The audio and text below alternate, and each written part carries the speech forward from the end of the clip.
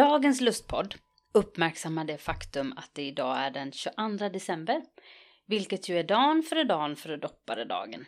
Längtan efter tomten, julefrid, god mat och klappar. Så vad passar bättre än att tala om just längtan? Och vi som samtalar, det är jag, Hanna Möllås, och Leif Karlsson. Så hur är det med dig, Leif? Jo, jag tycker det är bra. Sen är det klart att jag delar ju den längtan som vi alla känner idag. Att vi vill att den här pandemin ska gå över. Ja. Och att vi ska kunna leva någorlunda normalt igen. Det är väl en gemensam önskan och längtan vi känner. Ja, verkligen. Och du, Hanna, hur har du det? Jo, men jag mår bra. Jag är ganska nyopererad faktiskt. Jag har ju en reumatisk sjukdom så jag opereras lite då och då. Och nu har jag gjort en jätteoperation på Plastikakademin i Linköping. Där jag blev fantastiskt omhändertagen och opererad av min underbara kirurgläkare som heter Avni Abdiu. Och han har opererat mig många gånger. Jag förstår det, att Avni är lite grann utav din hero här i världen. Det får man verkligen säga. Jag har faktiskt till och med tillägnat en bok till honom som jag skrev en gång om just att leva med smärta och hur det är. Och i den boken så tillägnar jag den honom för att han har opererat mig många gånger och har verkligen hjälpt mig i min längtan efter att bli så smärtfri som möjligt. Och han speglar på något sätt också det här viktiga med att få möta någon som kan ta hand om en naturligtvis, men också förstår ens smärta och ens längtan om att få känna någonting annat. Så att ja, det är fantastiskt. Men du, det här med längtan då. Vad tänker du om det som religionshistoriker? Ja, jag tror att det är en väldigt viktig tanke, det här med längtan som speglas i olika religioner. Ofta handlar det om en längtan efter det perfekta, det ideala, det fullkomliga. Och det kan faktiskt ibland riktas både bakåt och framåt så att säga. Vi har en slags längtan efter det ursprungliga. Ja, tillbaka till paradiset. Ja, det förlorade paradiset som vi ständigt är på jakt efter. Ja, just det. Och då blir det ofta så att man förlägger det i framtiden eller alternativt bakåt och kan naturligtvis då leda till att vi har svårare att hantera nuet. Just det. Jag tänker det är en ganska intressant tanke. Att vi glömmer bort att leva här och nu för vi längtar efter något annat. Absolut.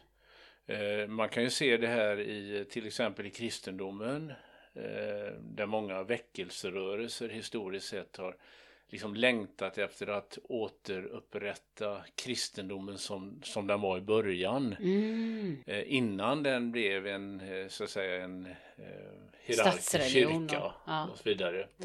Och vi har det i islam där man längtar efter det muslimska eller det islamiska idealsamhället som fanns på profetens tid och de tidiga kaliferna. Så att det är samma tanke där, att man liksom på något sätt längtar efter det här idealtillståndet. Och det är ju inte alltid lätt att hantera nuet då. Om man ser för mycket tillbaka eller för mycket mot framtiden så kan det leda till att man har svårt för att hantera besvikelser i nuet. Ja, just det. Och är det inte också så att man kan bli ganska besviken när man inte riktigt får fatt i det där som man längtar efter? Absolut. Jag tycker det här mönstret är väldigt intressant. Det finns en religionshistoriker som heter Emile Durkheim som hävdar att religionen är egentligen en spegling av samhället. En slags projicering av så som det ser ut i samhället. Och man skulle kunna vidga det och säga att religion i den tolkningen eller det sättet att definiera den är en spegling av det mänskliga.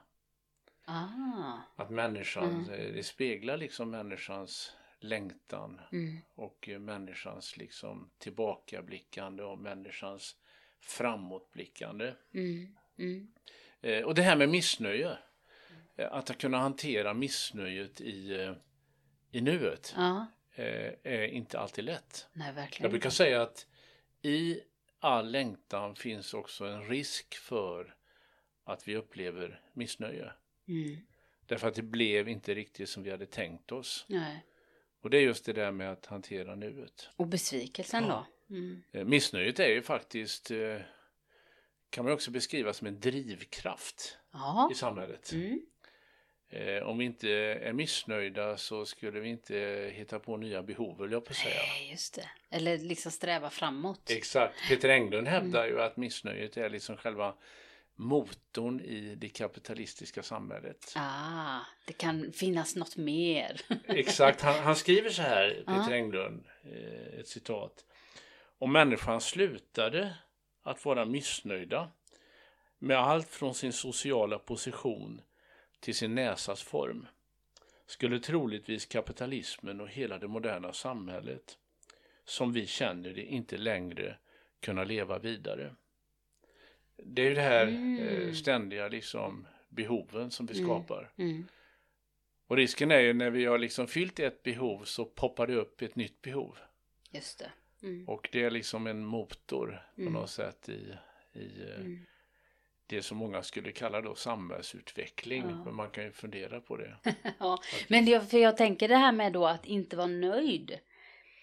Det finns ju liksom på ett sätt kanske en rastlöshet i det. Men det kan ju också finnas en slags drivkraft då i att nej men så här vill jag inte ha det. Jag vill förändring. Och det är ju många gånger det som gör till exempel att människor söker terapi. Därför att man längtar efter någon form av befrielse. Någon form av ett annat sätt att hantera livet eller må på något sätt. Så den goda längtan på något sätt är ju någon slags motsats till oro. Absolut. Och just den där strävan, den där längtan kan ju göra liksom att det hjälper oss att ta tag i våra liv. Att göra någonting så att liksom, det blir bättre. Samtidigt kan man fundera på om inte vi ibland också när vi kanske upplever att det är besvärligt i nuet eller att det inte blev som vi hade tänkt oss, ändå ibland kan stanna upp och fundera över vad som ändå är positivt i nuets situation. Att det kanske inte är så illa som vi ibland inbillar oss. Nej. Det finns så mycket som är bra också. Och det är lätt att det hamnar i skymundan då därför att vi lever för mycket i det förflutna eller i framtiden. Men också i den här oron som vi människor kan bära inom oss så finns det ju den här, vad ska man säga, rädslan för att förlora det vi har. Det är också det som gör att vi oroar oss för hur ska det gå för våra barn, hur ska det bli med det där jobbet, hur ska det, att vi är rädda för att förlora det som vi faktiskt har funnit på något sätt. Absolut. Men i den religiösa längtan, det låter ju som att när vi pratar om paradis att vi pratar om det som är perfekt. Och det är just det som är risken. Att vi idealiserar det förflutna. Det kanske inte är så eller var så bra som vi inbillar oss. Det var inte bättre förr alltså. Nej, det är jag inte säker på. Utan det är ett sätt att vi har en tendens att idealisera det. Ja. Och då blir den romantiska bilden någonting som när vi inte lever upp till den så blir den också något som vi blir besvikna över. Absolut. Eller alternativt då så skjuter vi det på framtiden. För här tänker jag också när vi pratar om längtan då så kan vi tänka inuti människan det vi längtar efter. Och något som jag märker väldigt tydligt i terapier att människan längtar efter på något sätt att få vara unik och speciell. Men sen samtidigt så brottas vi med det faktum att vi vill inte vara så annorlunda så att vi blir utstötta från den stora mängden och den stora massan och den stora gruppen. Vi vill samtidigt få vara en del i den. Men vi vill inte bli så utslätade i vår personlighet så att vi inte har någonting individuellt. För jag tänker som sexolog så är det intressant om man går in på RFSLs hemsida till exempel. Deras begreppslista över olika identiteter och begrepp som har med sexologi att göra. Så är ju den listan jättelång. Och på något sätt så ger det ju en stor frihet märker jag ju bland mina patienter. Att det finns en möjlighet att bygga sin egen personlighet, sina uttryckssätt och vem jag vill vara. Men samtidigt så kan det ju i det med alla de här olika kombinationerna som finnas en ensamhet i det. Och en ensamhet som på något sätt är exkluderande, som man på ett sätt vill ha för man vill vara unik. Men man vill samtidigt inte vara så ensam så att man blir utstött. Att sticka ut lagom. Exakt. Och att hitta den balansen är oerhört svår för många människor. Och som sexolog så tänker jag då att man hela tiden hamnar i spänningsfältet mellan det här som är väldigt tydligt inom den sexologiska sfären. Det här är vårt varande någonting som vi hela tiden konstruerar. Eller finns det någonting sant, genuint inom oss som är essentiellt, som är liksom grunden och kärnan? Eller är det ständigt någonting vi formar? Eller är det så som jag tänker att det är både och? Vi har både någonting inommänskligt som är väsentligt för oss, men vi har också konstruerats hela tiden i alla möten och alla upplevelser som vi har hela tiden. Ja, det är intressant. Det handlar ju om en balans, att vi är å ena sidan relationsvarelser. Vi vill så att säga relatera till andra, och samtidigt så har vi ett behov av att ha någon slags egen personlighet. Som vi vill ha bekräftad naturligtvis då. Ja, precis. Och sen i den här bekräftelsen så kan det också då, om jag tänker på religionernas värld, så kan ju också finnas den här tanken inte bara om att jag vill uppleva detta, utan att jag vill få andra att uppleva detta. Och i den drivkraften så finns ju också till slut till exempel sekter eller sammanhang där man försöker påtvinga andra människor sin egen tro, därför att man tror att på det här sättet mår du bäst. Jag är säker på att det är så här det ska vara, för då mår vi bäst. Och där pendlar vi ju också någonstans emellan att få bestämma själv, men att också få ta hjälp av vad andra säger och tycker. För jag märker till exempel, jag tänker alla patienter jag har som dejtar idag, med den enorma uppsjö möjligheter som finns inom datingvärlden idag. Är inte det lite grann att låta andra bestämma? Ja, men precis. Vad som passar, vem som skulle passa mig. Ja. Och hur kommer man fram till den här känslan av nu har jag funnit rätt. Nu är jag färdig. Alltså det finns ju säkert de som dejtar som inte vill bli färdiga, utan man dejtar för dejtandets skull. Men många av dem som är missnöjda med sitt dejtande och som kommer till mig i terapi, de funderar ju kring det här. Hur vet jag att någon är rätt för mig?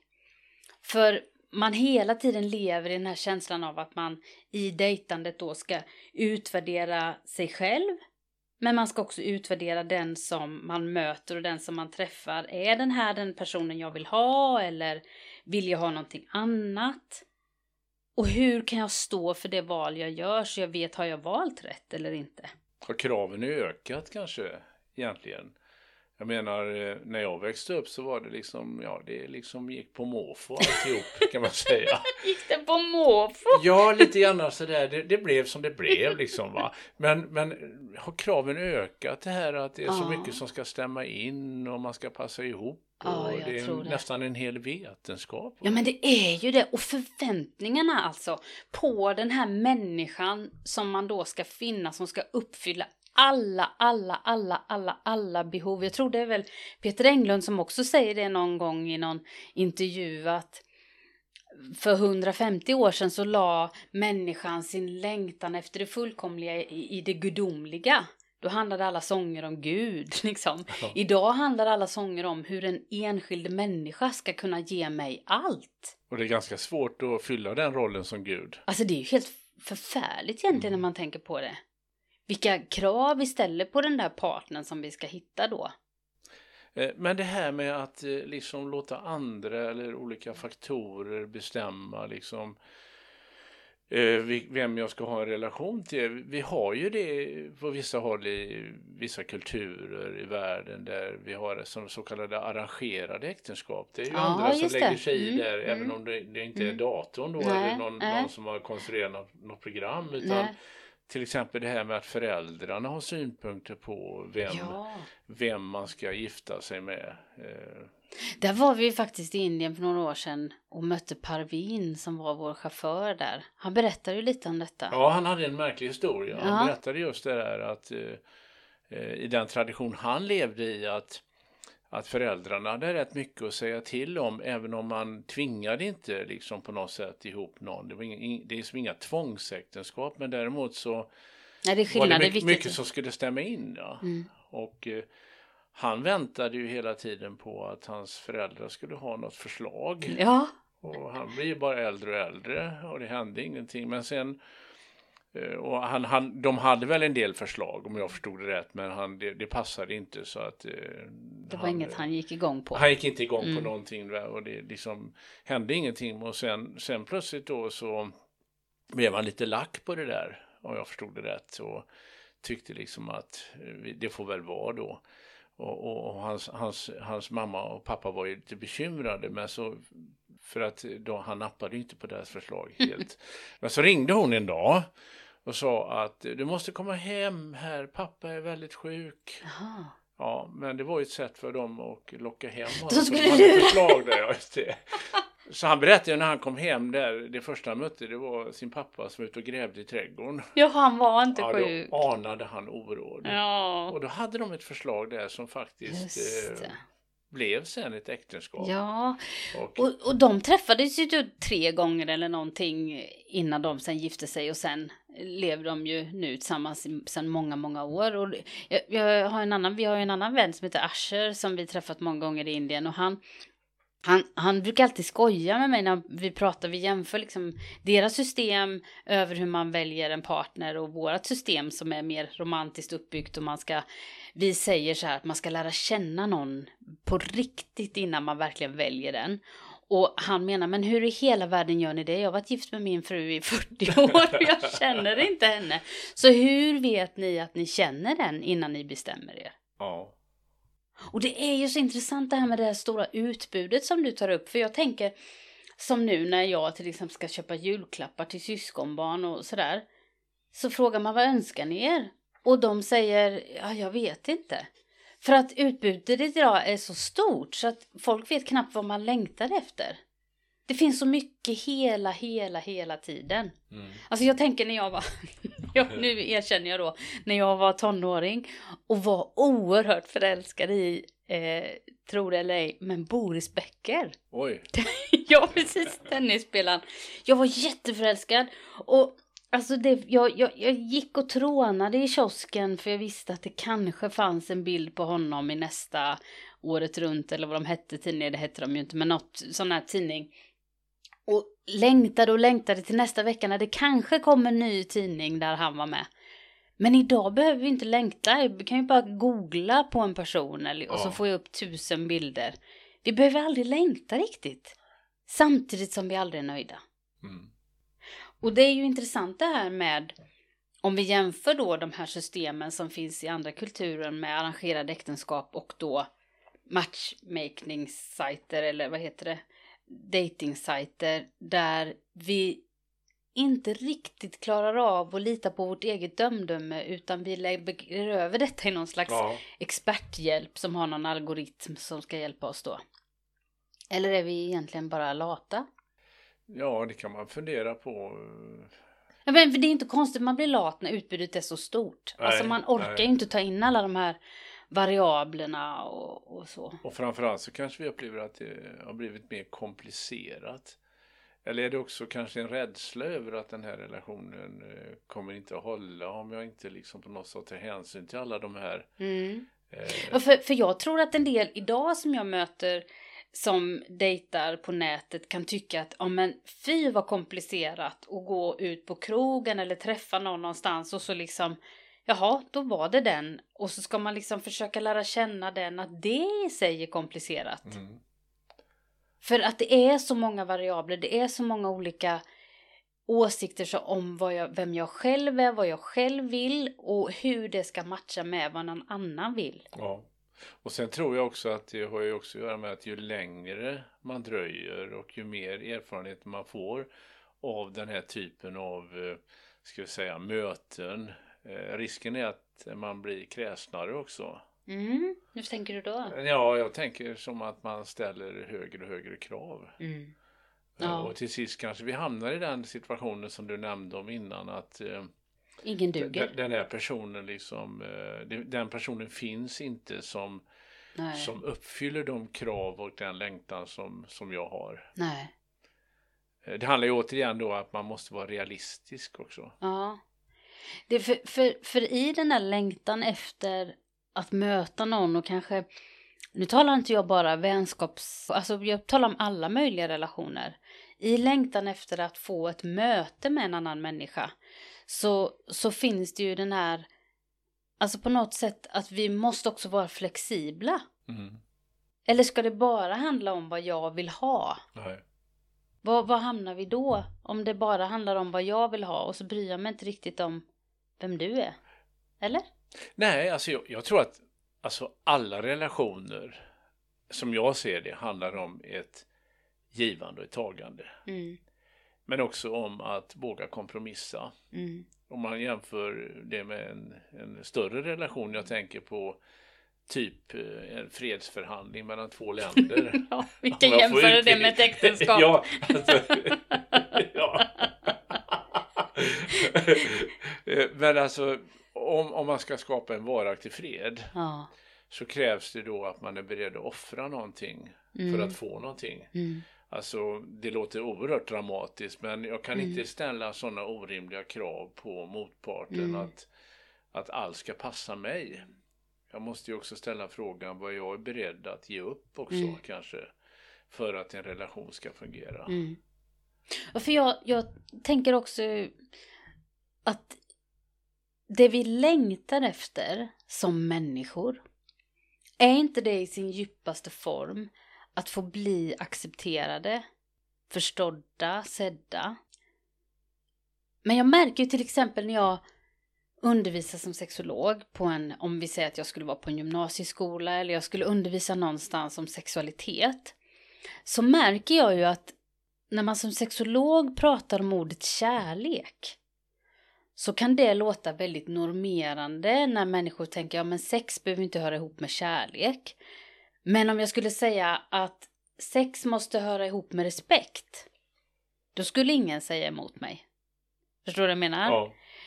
Men just kärlek har vi någon slags väldigt romantisk tanke om vad det är. Varför skulle inte kärlek kunna vara att bemöta varandra med respekt och pålitlighet? Att du kan lita på mig, jag kommer inte skratta åt dig, jag kommer inte göra bort dig. Alltså den typen av kärlek. Jag tänker att vi skulle må bra av att se kärlek i ett större perspektiv än bara den romantiska förälskelsen. Mm. Och framförallt att kärlek är så förknippat med känslor. Men är det? Nu säger jag emot. Ja, alltså jag tror att vi har någon slags Eller du menar det? Att ja, just alltså, det, vi har någon slags föreställning om att kärlek just det är liksom att vi ska ha en speciell känsla. Precis. Medan kärlek är, tycker jag, väldigt mycket av det du säger. Det handlar mer om ett slags förhållningssätt gentemot den andra. Precis, och ett val av hur jag väljer att hantera en annan människa. För att om kärlek bara är en känsla så kan jag ju behålla den för mig själv men inte visa den.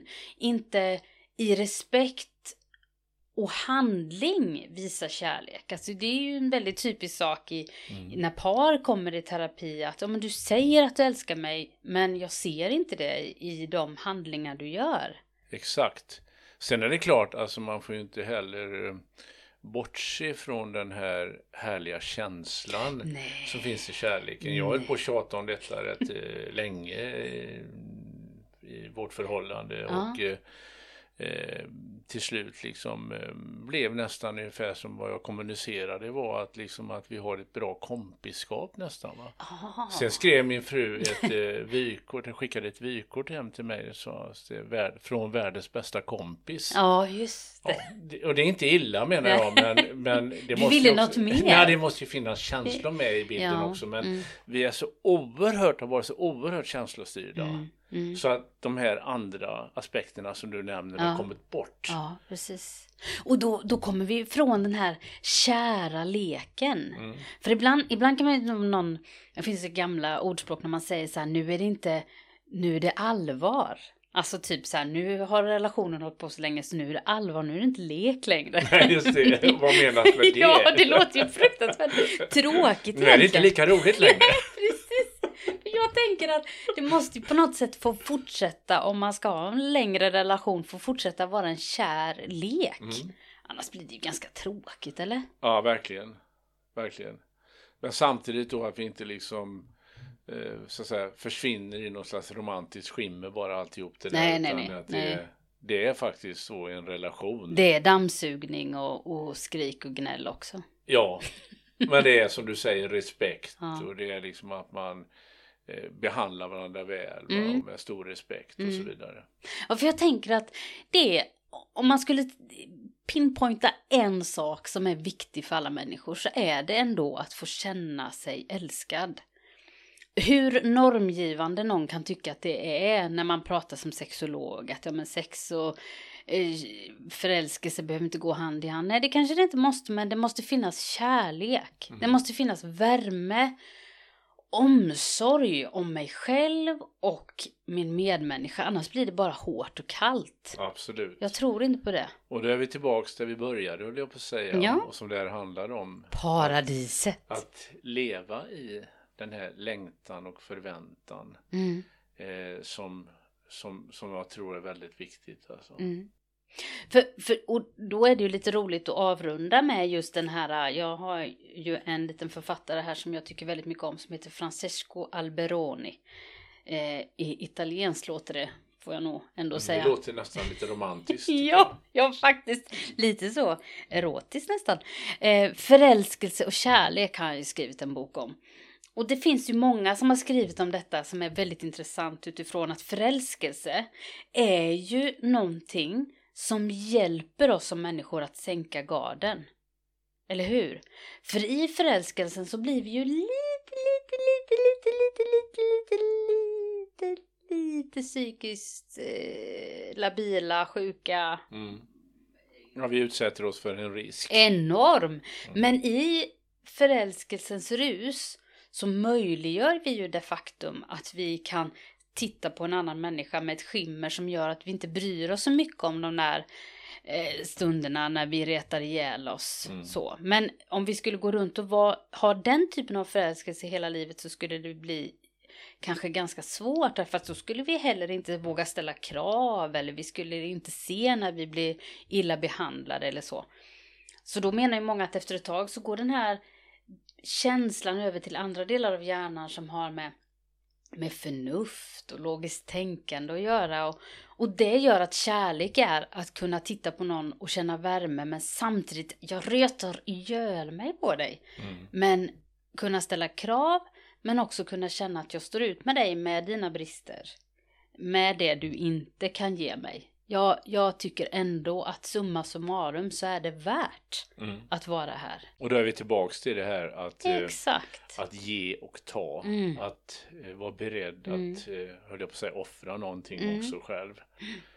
Så i den bästa av paradis så står vi ut med att paradiset inte är perfekt. Absolut. Och då behöver vi inte liksom drömma om det förflutna eller leva i framtiden, utan till och med uppleva att nuet kan vara ganska behagligt. Ja du Leif, då vill jag faktiskt önska dig ett fantastiskt nu.